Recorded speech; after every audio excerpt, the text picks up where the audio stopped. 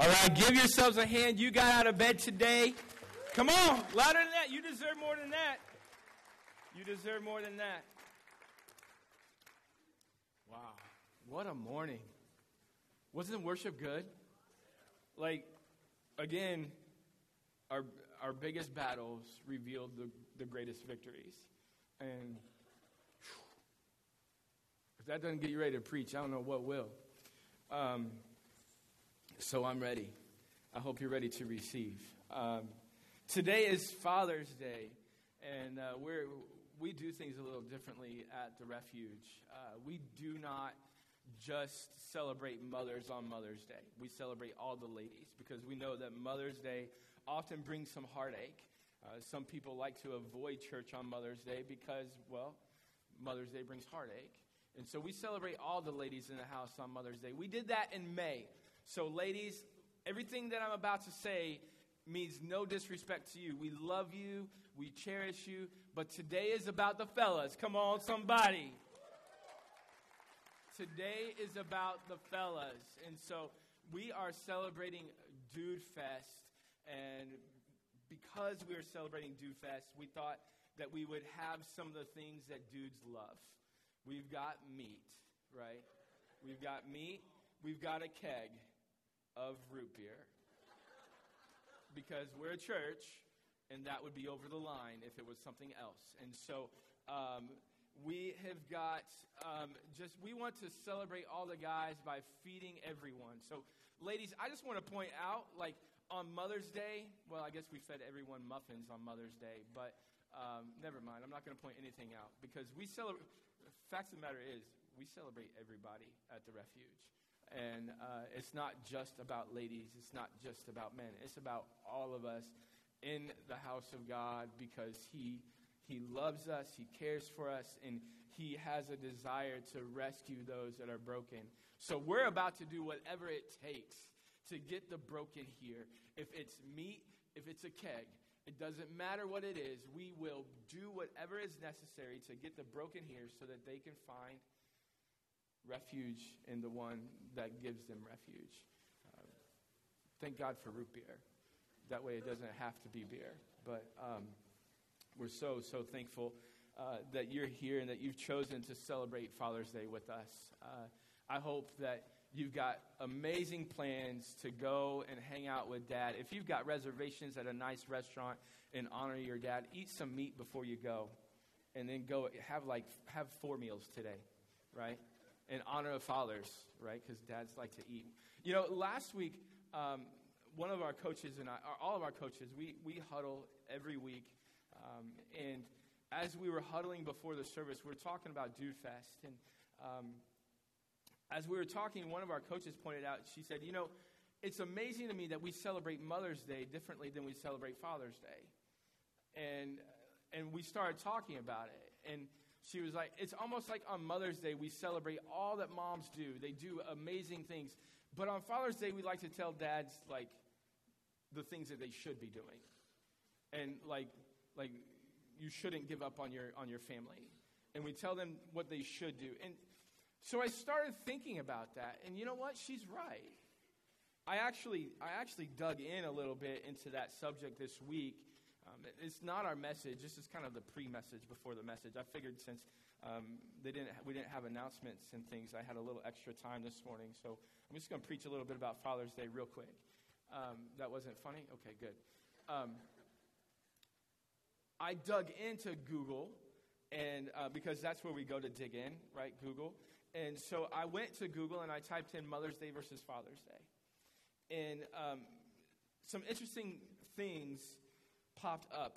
I found an article written by the BBC News just last year. So it's not American, but it still represents our society. And in fact, the numbers that they gave, because they were targeting Americans with their articles, actually gave the numbers for, it might have been the world overall, because this is a really big number. The total amount spent on Father's Day across the world is $15.5 billion. That is the average gift for dad costs $135. Now, Mother's Day, the total cost spent on Mother's Day is $23.6 billion.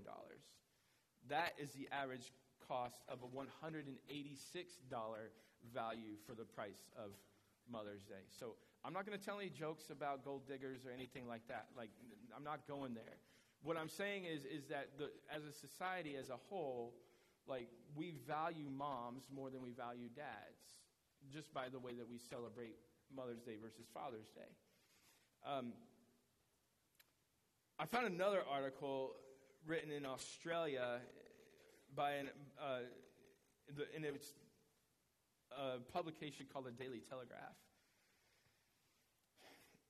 Sarah Lee Marquand is the author of this article entitled "Stop Treating Father's Day as Mother's Day Runner-Up."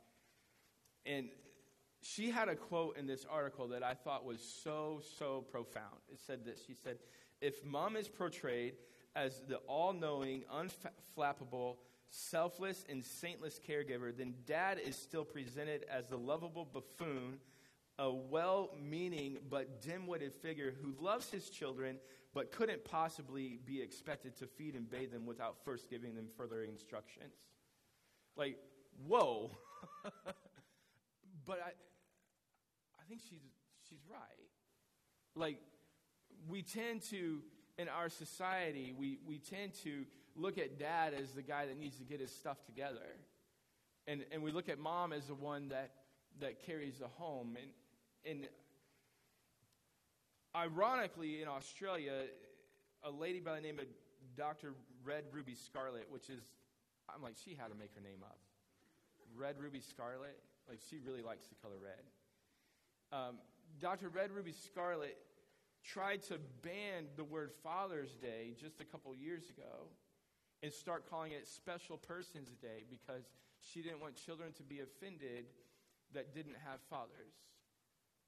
Notice, she didn't want children that didn't have mothers to be offended. She didn't want children that didn't have fathers to be offended. And so she wanted to start calling it Special Persons Day. The fact of the matter is that God values the man in the home. God values men to be leaders. He calls men to be leaders. We believe that men are called to be the leaders of the home, that they are warriors, fighting for their families. And that's because that's the way God says it. It's not me. And so we're going to value the men in the house today. We're going to celebrate the men in the house today because God has called you to take back your home and to rescue it and to see that they follow Jesus because he is the only one that can rescue them. And so every morning I get up as the man in my house and I make a decision to lead my family to follow Jesus. And so as men, that's why we're here. We're here to help men do that. That's why we do things like going to the Warrior Conference. That's why we do things like playing church softball. That's why we put a lot of time and money and investment into our men's ministry. Women, we have the Shine Women's Conference coming up in October, and you're not going to want to miss that because that's going to be a time for you to go and to learn how to shine bright in your home. But we got to do this together, ladies and gentlemen. It's our society has become so wrapped up in sexuality and so wrapped up in gender identity and so wrapped up in identifying males and females. And we just need to say we're going to work together to reach people for Jesus and follow him. So that's what we're going to do. And that's sermon number 1. We're not even going there today. I just went there. I'm done with it. So that's in honor of Father's Day. Thank you so much for being here. I hope that you are ready to be the man that God called you to be. I hope that that's why you're here today, Dad. We're in a series called Twisted.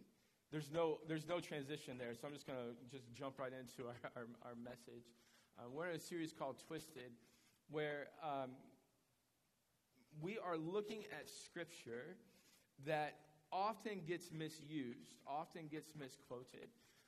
And so we have a good bumper video before our message and explaining the message and things like that. But, like, this series, it's a great series. I love it. But the bumpers, can I just be honest, like, cheesy. If you were here last Sunday, you saw how cheesy it was. Tanya, do we put the bumpers on our This Week video? No?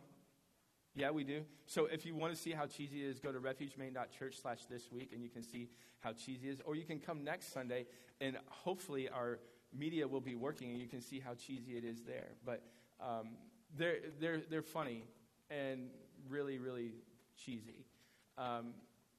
But we're talking about how we often misquote Scripture, and how, like, we're taking specific scriptures and we're pulling them out. Last week, we talked about how somebody help me. What did we do last week? Anybody? No? All right. Erase something from our memory. Marcel, do you remember what it was? No? Anybody else? Somebody help me out. Ask and he will do anything, right? So we talked about prayer and how, by the way, I legit have so much going on in my brain this morning that I really did forget about what it was last week. That wasn't just a pop quiz. We talked about prayer and how ask me anything, how we often say ask anything in my name and it'll be given to you. And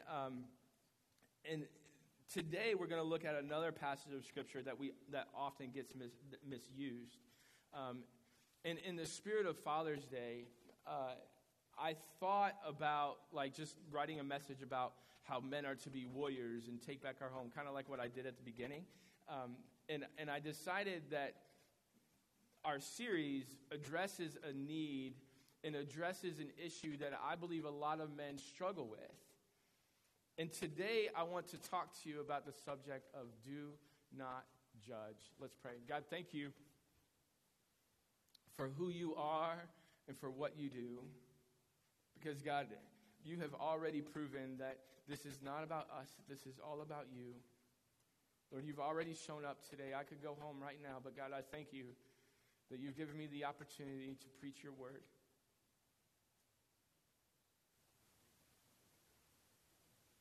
I thank you that you've given me the opportunity to live in obedience. I thank you that you've given me the opportunity to share hope with people that may be here that are broken. People that may be here that are struggling with life. God, it's been a rough morning. It's been difficult. But you've shown up. I pray that I would never hide the difficulty. That I would never make it appear to be easy. Because it's not. If it were easy, everyone would do it. But God, the fact of the matter is I never want to hide your reward either. So I will proclaim the highlights. I will share the highlights with everyone because, God, you reward our obedience. And I thank you for that. I pray that you would rescue the broken today. In Jesus' name I pray. Amen. So if you don't have a Bible, we want to make sure that no one ever leaves the refuge without having a Bible. So we had some Bibles that were donated to us from a church in Alabama. God bless them. And they gave us some Bibles, and we just want to pay it forward by giving those Bibles away. So if you do not have a Bible, just slip up your hand. One of our Dream Team members will give you a Bible. It is for you to keep. You can have it. You can take it home. You can let it collect dust, but we believe that it is best used when you read it daily. And so these Bibles are for you, and we just want to give them to you. So if you don't have a Bible, or if you have an electronic Bible, I've lost my cell phone. That's how crazy it is today. Like, I don't know where it is. So I can't pull out my cell phone and use it as an example. But if you have an electronic Bible, you can follow along in the YouVersion Bible app. In the events portion, if you go to, I think you have to hit more, and then click events, the Refuge Church should pop up, and you should be able to follow along with our notes as long as that part of technology is working today. But technology is the devil this morning. So who knows if it's working or not. We're going to be in the book of Matthew, chapter 7. If you have your Bibles, that's in the second part of the Bible, known as the New Testament. You've got the Bible is written in two sections, the Old Testament, the New Testament. The beginning of the New Testament is the book of Matthew. So if you get to the second part, a lot of the Bibles have like a blank page that say New Testament on it. Get there. It's the very next book. It's the first of the Gospels, Matthew, Mark, Luke, and John. Matthew chapter 7 is where we're going to be reading this morning. We're going to read a verse that often gets misquoted, and that's this verse. Do not judge others, and you will not be judged, for you will be treated as you treat others. The standard you use in judging is the standard by which you will be judged. Now, this verse that we're looking at today might just be the number one most quoted verse by people that do not believe in God, by people that do not believe in Jesus. Or my favorite, the most tattooed on people that do not believe in Jesus. Only God can judge me right across my chest. Like, I don't have a only God can judge me right across my chest, just so I'm not gonna, we've got someone that's got an only God can judge me. He's back there, he's going, yeah, he's talking to me. If you have an only God can judge me tattoo, it's okay, they have laser removal. No, I'm just kidding. I hope you stick around long enough for me to explain what this means, so that now, as you've got that tattoo, you can go around and say, this is what this means. Because so oftentimes we think that it means that people don't have the right to judge us. And you guys are all looking at me like, wait, they do? We're going to talk about that today. Because the fact of the matter is that if we really believe that people didn't have the right to judge, then teachers don't have the right to judge an essay being an A paper or a B paper or a D paper. Juries don't have the right to tell if a person is innocent or not. Parents, you don't have the right to tell your kid that they're being disrespectful when they're not, because you can't judge them.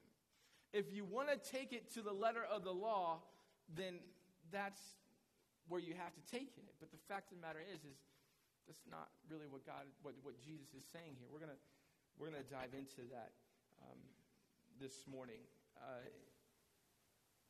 We do it all the time. Did you see what that girl was wearing, or did you see what that girl wasn't wearing? Is usually the case, especially this time of year. We like to judge other people, and so this morning we're really just diving into this. It's no secret that the number one reason that people that are not Christians do not go to church is because they view Christians to be judgmental, hypocrites, and narrow-minded. I think that a lot of fathers struggle with going to church because really they look at the people that attend church as being judgmental towards them. They're afraid of how people are going to view them when they get here. And that's why we're talking about it today, because really I think that it's important to understand that, yes, we have the right to judge other people. That's not what Jesus is saying here. However, when you have the power to judge someone, but yet you do not, there's nothing more powerful than that. That's called grace. And that's where we're going. Jesus said, do not judge others, and you will not be judged. If this is true, then again, we have to take it at face value. We have to realize that, teachers don't have the right to judge papers, and police officers don't have the right to pull us over. I wish that were the case. There was a time in my life where I really wish that was the case, but thank goodness my foot has gotten a little lighter since moving to Maine. Since becoming a poor church planter is really the reason. But we have to realize that we view judging other people. Like we all do it. Every single day we get up, we do it. And so we have to understand what Jesus is saying here.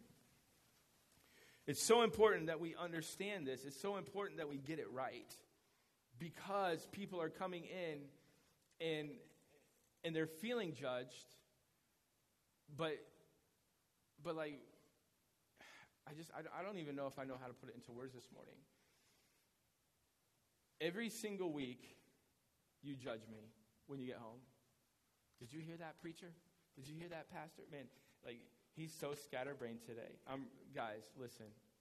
I'm struggling with this message, not because I'm not prepared, but because I woke up this morning on Father's Day, and it's been a battle just to get out of the door this morning. My son wasn't feeling good, and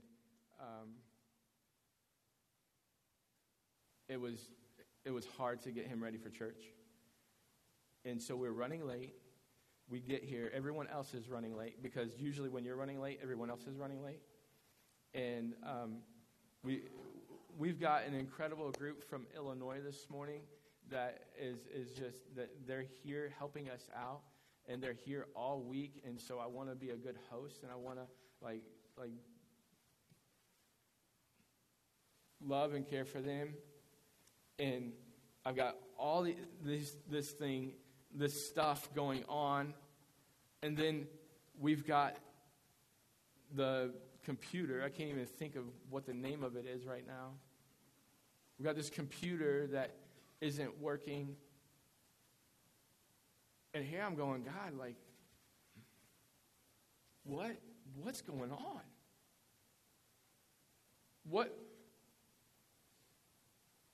What's in my way? Because the fact of the matter is every week we come in, we set up, we put on a show, for lack of a better word. We put on this production. We make sure that we get everything done. We make sure that we look good. I got on my J's this morning to look good because people are going to judge me. We put on a show so that when you leave, you can say, man, that was good. But the fact of the matter is none of that matters. Because the message isn't about the Refuge Church. The message is about, and it always will be about, the hope that Jesus offers the world. The grace that Jesus offers the world. And so, every morning we do this, every Sunday we do this so that we can tell you that we don't have it all figured out. But yet, how messed up is it that we make sure that we look like we have it all figured out just so that we can tell you we don't have it figured out?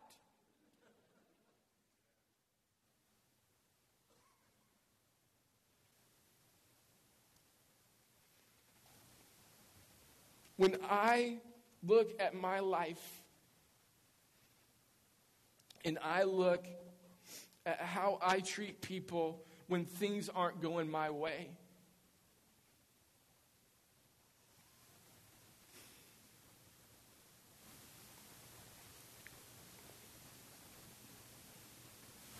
the fact of the matter is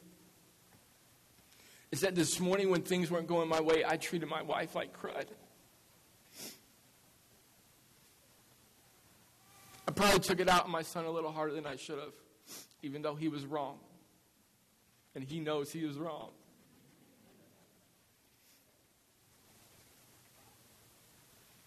And I realize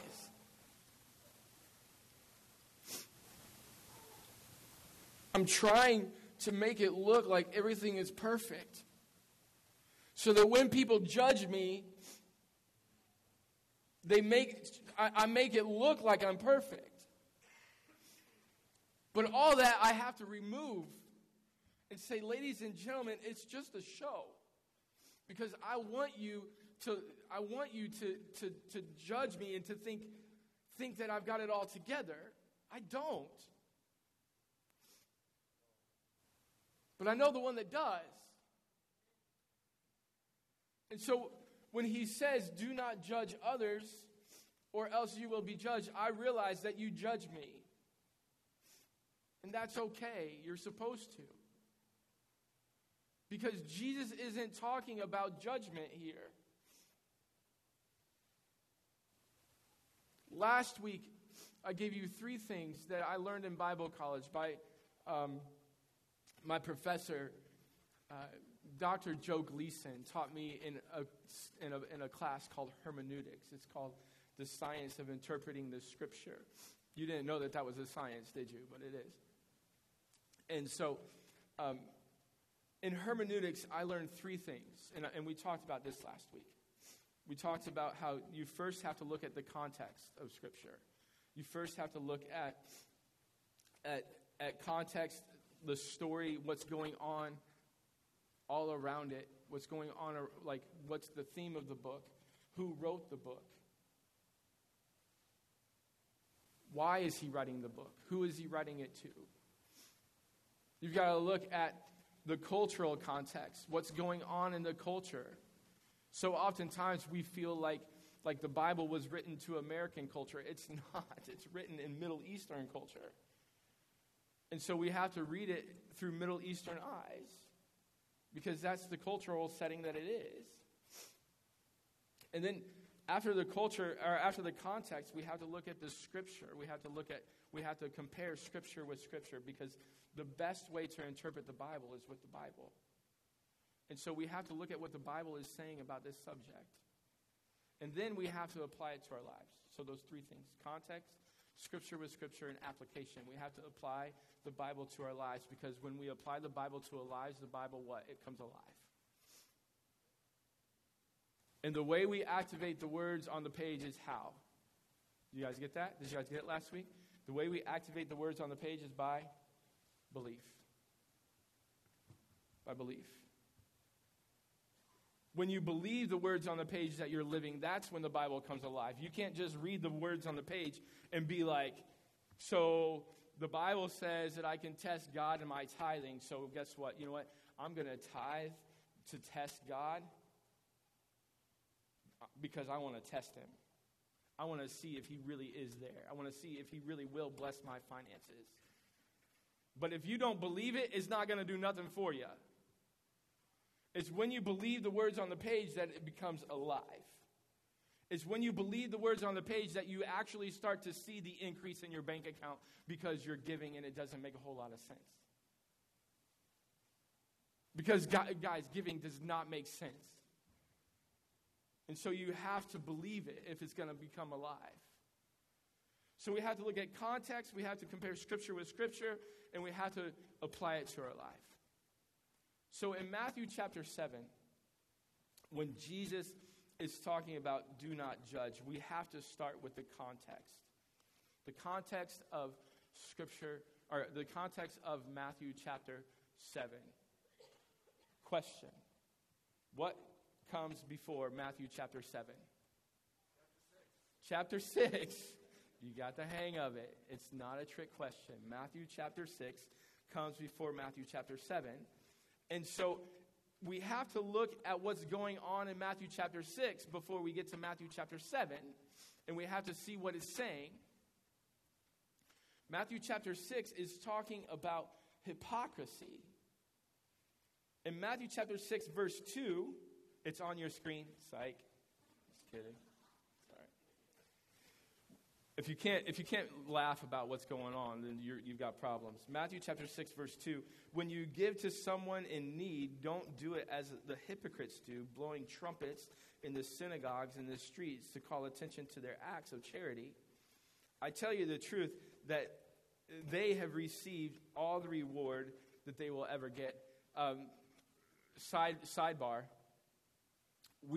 We're giving money to sponsor this inflatable park at the Summerfest. By the way, we have 100 Summerfest booklets somewhere floating around here that we want to hand out to you today. As you're going out to barbecue, as you're eating your barbecue, we may just hand out some of those. We've only got 100 of them. There's more than 100 people here. Praise Jesus. And in the Summerfest guide that they gave us, they asked us for an ad for the church. When I gave them, or when we gave them the money to sponsor the inflatable park, they said, "Hey, we want to plaster your name on everything, and we want to give you the attention that you deserve for giving us." And I was like, "We don't want any attention. Like that's not why we're giving the money. We're not doing it for the recognition. We just want to be a blessing to the community." And the next couple times that I went in there, they were like, "We know you don't want the attention, but we'll probably say your name a couple times over the loudspeakers during the Summerfest so that people know that you gave to the." And I was like, "That's fine. If you want if you want to give the recognition, we'll receive the recognition. But that's not why we're doing it. We're doing it because we believe that this is what Jesus wants us to do."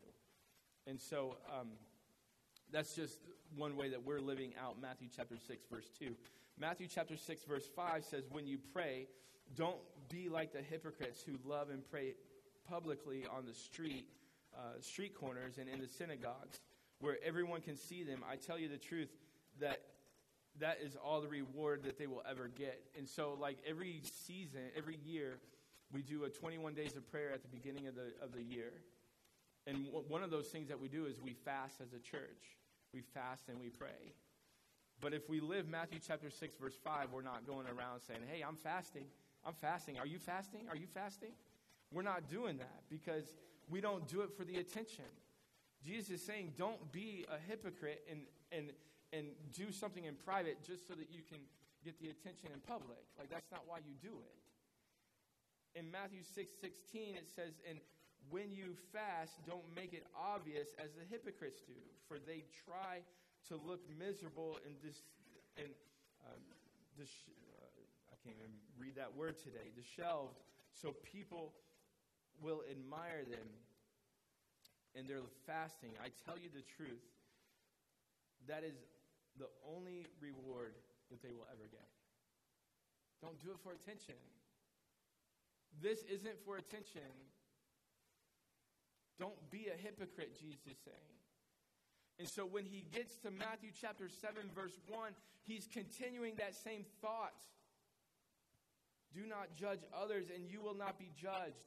Do not judge hypocritically, and you will not be judged. For you will be treated as you treat others. The standard that you are using judging is the standard by which you will be judged." Now go on to verse 3 through 5, because this is where you really know that he's talking about hypocrisy. Jesus goes on, and this is in the Sermon on the Mount. Jesus is preaching a message, and he's doing a lot better than I'm doing right now. "And why worry about a speck in your friend's eye when you have a log in your own? How can you think of saying to your friend, 'Let me help you,' and get rid of the speck in your eye, when you can't see past the log in your own? You hypocrite! First get the log out of your own eye, then you will see well enough to deal with the speck in your own eye." Jesus isn't saying that you can't judge. He's saying that you can't judge hypocritically. He's saying that you cannot judge hypocritically. You cannot hold people to a standard that you're not willing to live up to yourself. We have the tendency as human beings to make accusations against others while we excuse ourselves. We accuse others, but we excuse ourselves. And so, just to wrap up this mess of a sermon, holy cow, I want to give you four things that the Bible talks about when it talks about judging. And we do this in order to compare Scripture with Scripture. So first we looked at the context. Now we have to look at Scripture with Scripture and what Jesus or what the entire Bible talks about when it talks about judging. Number one, the first thing when it talks about judging is it teaches us to never judge superficially. Never judge superficially. Look at John chapter 7, verse 24. It says, "Stop judging by mere appearances, but instead judge correctly." Stop judging by mere appearances.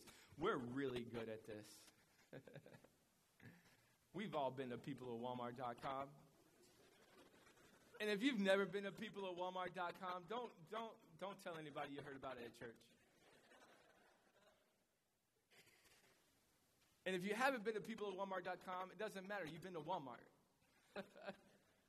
You can imagine what peopleofwalmart.com is. We judge people based on their appearance. We're human beings. It's what we do. So when I first wrote this sermon, I was planning on telling a story to rat out my wife, but judging by this morning's activities, I don't know if I'm going to tell that story or not. But it's Father's Day, and I'm going to go for it.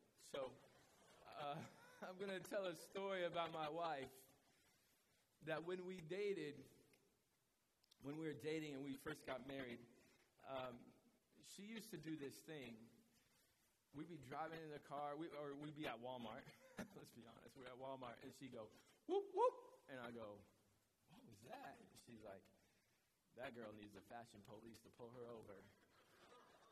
So all of a sudden, finally I caught on. She thought she was the fashion police. And so all of a sudden, we'd be walking down the street, and she'd go, whoop, whoop. And I'd be like, fashion police. Got it. So, years down the road, and let's be honest, Tanya, before I met her, she was pretty superficial. It's a miracle. It's a miracle that I talked her into marrying me. As superficial as she was, she saw something in me that I have no idea how it happened, but now I look like this. And I didn't look like this before I married her. So I'm glad she was superficial, because now I look a lot better than I did back then. See how I recovered myself, babe? Yeah, did I do it? All right, good. So later on, years down the road, all of a sudden I'm noticing that we're walking in public, and I'm going, whoop, whoop. And she's like, yeah, I got a partner. I got a partner to ride with in the fashion mobile. I don't know what fashion police ride around in when they're patrolling the neighborhood, but I was in the car with her, and I was pulling people over too, because we're all superficial. Every single one of you are superficial as well. We all do it because we like to judge people based on their appearance, but the Bible teaches us not to judge based on on appearance. We can't judge superficially. The second thing that the Bible teaches us about judging is we cannot judge hypocritically. Do not judge hypocritically. We've already touched on this, but I want to kind of drive it home, because this is really probably the most important out of the four that I'm going to share with you. In Romans chapter 2, verse 1, the Apostle Paul is writing. So this isn't even Jesus talking about judging hypocritically. This is Paul talking about it. And he says, you may think that you can condemn such people, but you are just as bad, and you have no excuse. When you say that they are wicked and should be punished, you are condemning yourself. For you who judge others do these very same things. Now, catch his tone. He changes his tone just a little bit in verse 4. Just 3 verses later, he says, don't you see how wonderfully kind, tolerant, and patient God is with you? Woo! Paul, are you kidding me? You first start out talking about how I like to condemn other people, and then you point it to God and say how he doesn't condemn me? Does this mean nothing to you? Does God's grace and tolerance towards you not mean anything? Can't you see that his kindness is intended to turn you from your sin? Notice, He says God's kindness is to turn you away from your sin, not them away from their sin. Jesus said it by saying, take care of the log in your own eye before you look at your brother with a speck in his. It's the exact same thing that Paul is saying. How in the world can I judge other people when I know how I've already judged people this morning? And I've taken out the things that have happened to me this morning on the people I love the most. How in the world can I look at other people and hold them to a standard that I'm not willing to live up to myself? So the fact of the matter is yes, Jesus gives us permission to judge other people because he's not saying do not use discernment.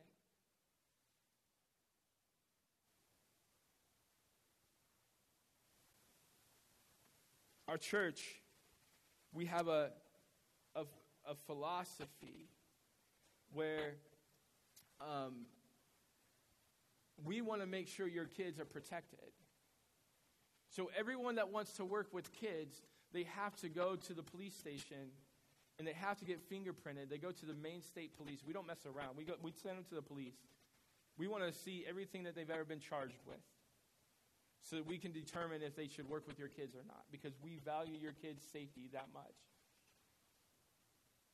We judge every single one of those people that we get. But yet we say that you don't have to believe what we believe to belong here. We're all-inclusive community. We say that we want to be known what we're for, not what we're against. But we're against pedophiles because they can't work with your kids. Jesus isn't saying don't use discernment. He's saying use grace. Use the same grace that I gave you. Look at people through the lens of the grace and the blood of Jesus Christ. Because there is nothing more powerful than when someone has the power to judge you, but they choose not to.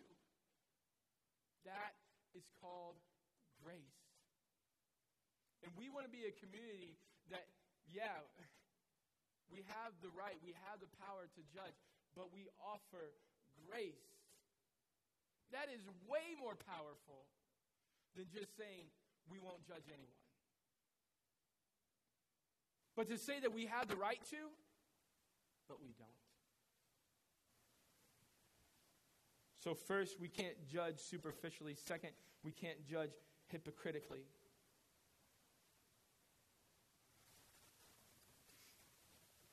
Anytime I see myself being hard on someone like this morning, I generally try to take a look at my own self. Or I go to my wife and I ask her, honey, am I out of line here? Only this morning it was towards her. And I'm like, honey, am I out of line? She's like, dude, don't even talk to me right now. She's like, don't be a jerk to me. And I was like, I'm not. This morning, seriously, we were on our way toward the car. I can't believe I'm telling you this right now. We're on our way towards the car. She said, don't be a jerk towards me because of it. I said, I'm not. And I turned around and I walked away. Whoa. Adam, what's wrong with you? So on our way towards church, I knew I better get my crap together or else God wasn't going to show up. So I'm like, honey, I'm sorry. She's like, all right, good. Like, seriously, it was like, all right, good.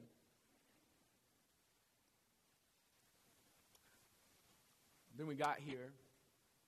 Computer doesn't work. I'm like, Tanya, come here. And we got to make this right. So we did. And the reason I tell you that story is because, when we experience grace,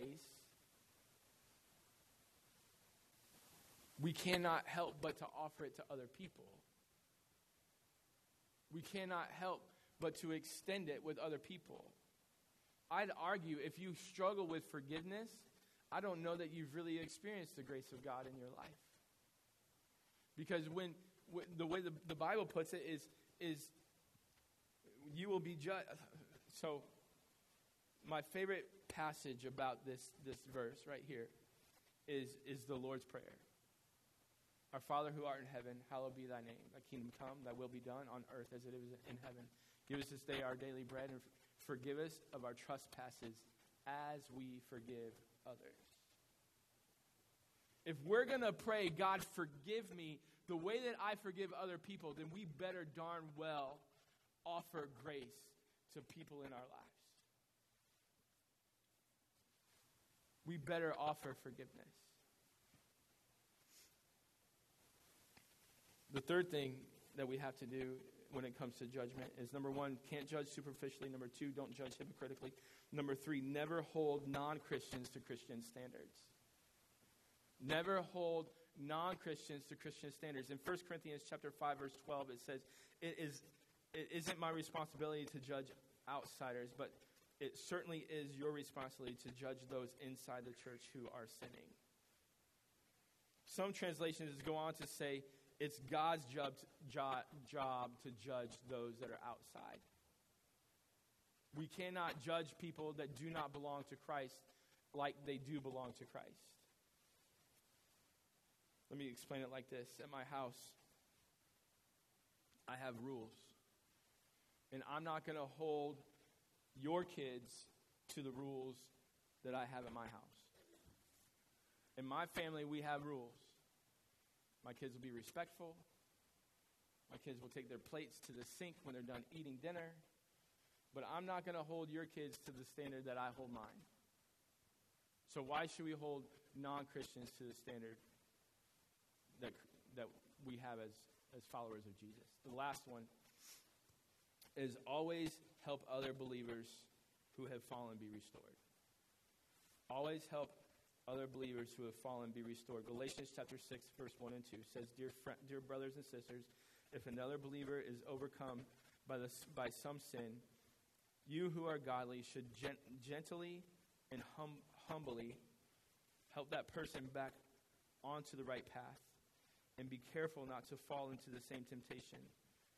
Share each other's burdens, and in this way, obey the law of Christ. You know,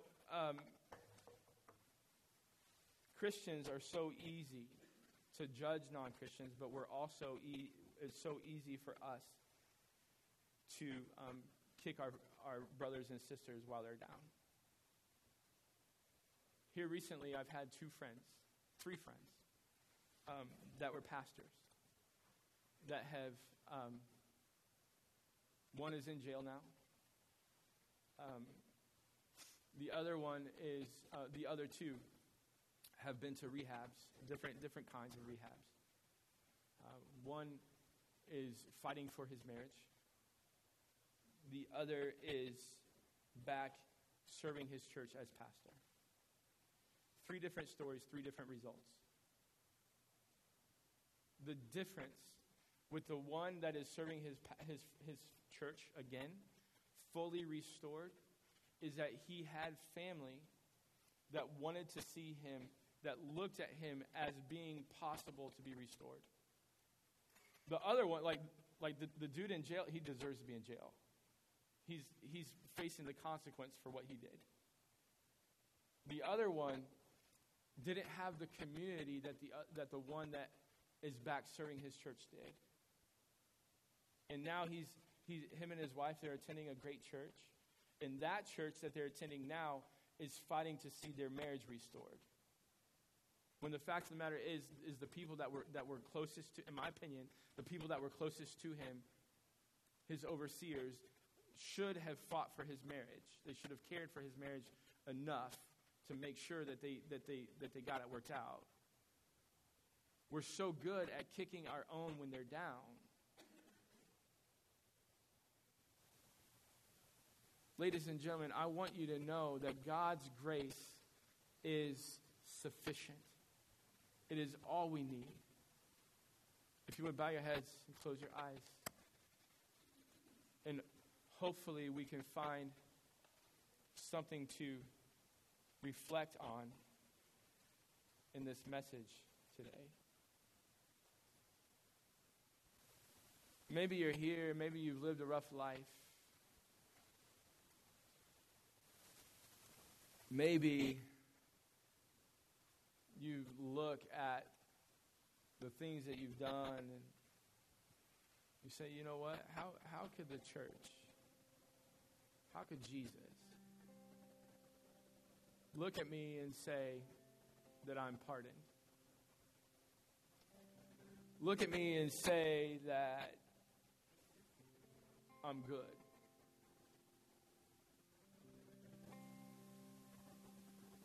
How can the church welcome me? Well, it's easy. Because Jesus welcomes us. And because Jesus welcomes us, he welcomes you.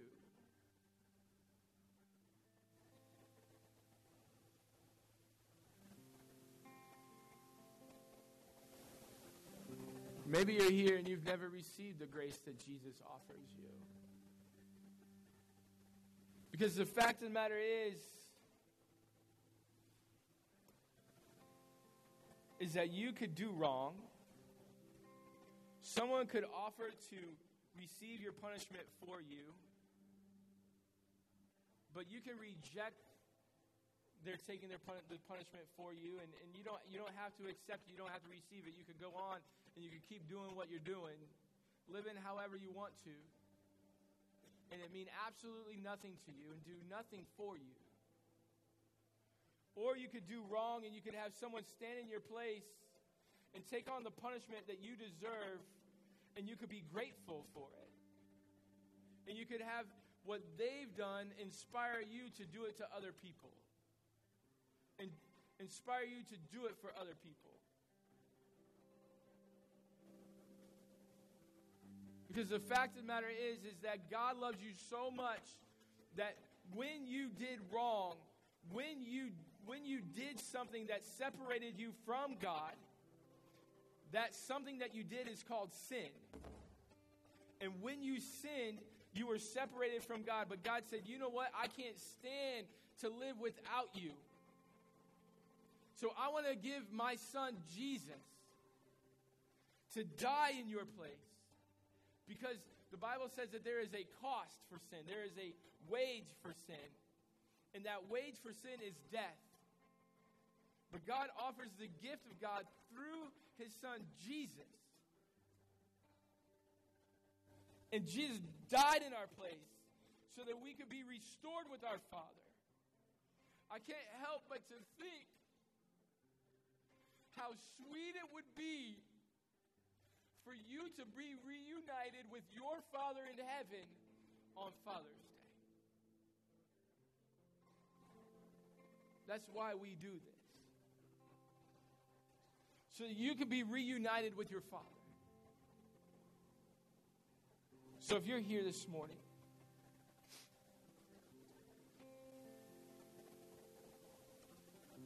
and you've never received that gift that God offers you, would you do me a favor? Would you just slip your hand up so I could see it? Is there anybody like that would say, I've never received it? Thank you. I see those hands. You can raise it. Anybody else? Nobody's looking around. This isn't the moment to look around. I see that hand. Thank you. Anybody else? Would you raise your hand and say, I need the gift that God offers me? If you raise your hand, I want you to look up at me. Would you do that? Would you look up at me? I want you to know God loves you so much that he sent his son Jesus to die for you. And the Bible says if you believe in your heart and you confess with your mouth that Jesus is Lord, that Jesus died for you and he rose again, that you will be saved. So I want you to do this favor. Do this with me. Say this prayer. Say, God. Say it in your heart. Say it in your mouth. Say, God, I know I've done wrong. And because I've done wrong, I need Jesus in my life. Come into my life and save me. Help me to live for you. Thank you for being my Father. It's in Jesus' name I pray. Amen. Amen. Maybe you're here and you just struggle with judging other people. And you need to start offering grace. I want to say a quick prayer for you. And then we're going to celebrate. We're going to sing another song, and we're going to go outside. We're going to have some barbecue. We're going to celebrate what God has done today, what God is doing in your fathers, and we're going to be together. We're going to enjoy each other's company. God, thank you so much for offering us grace. Help us to offer grace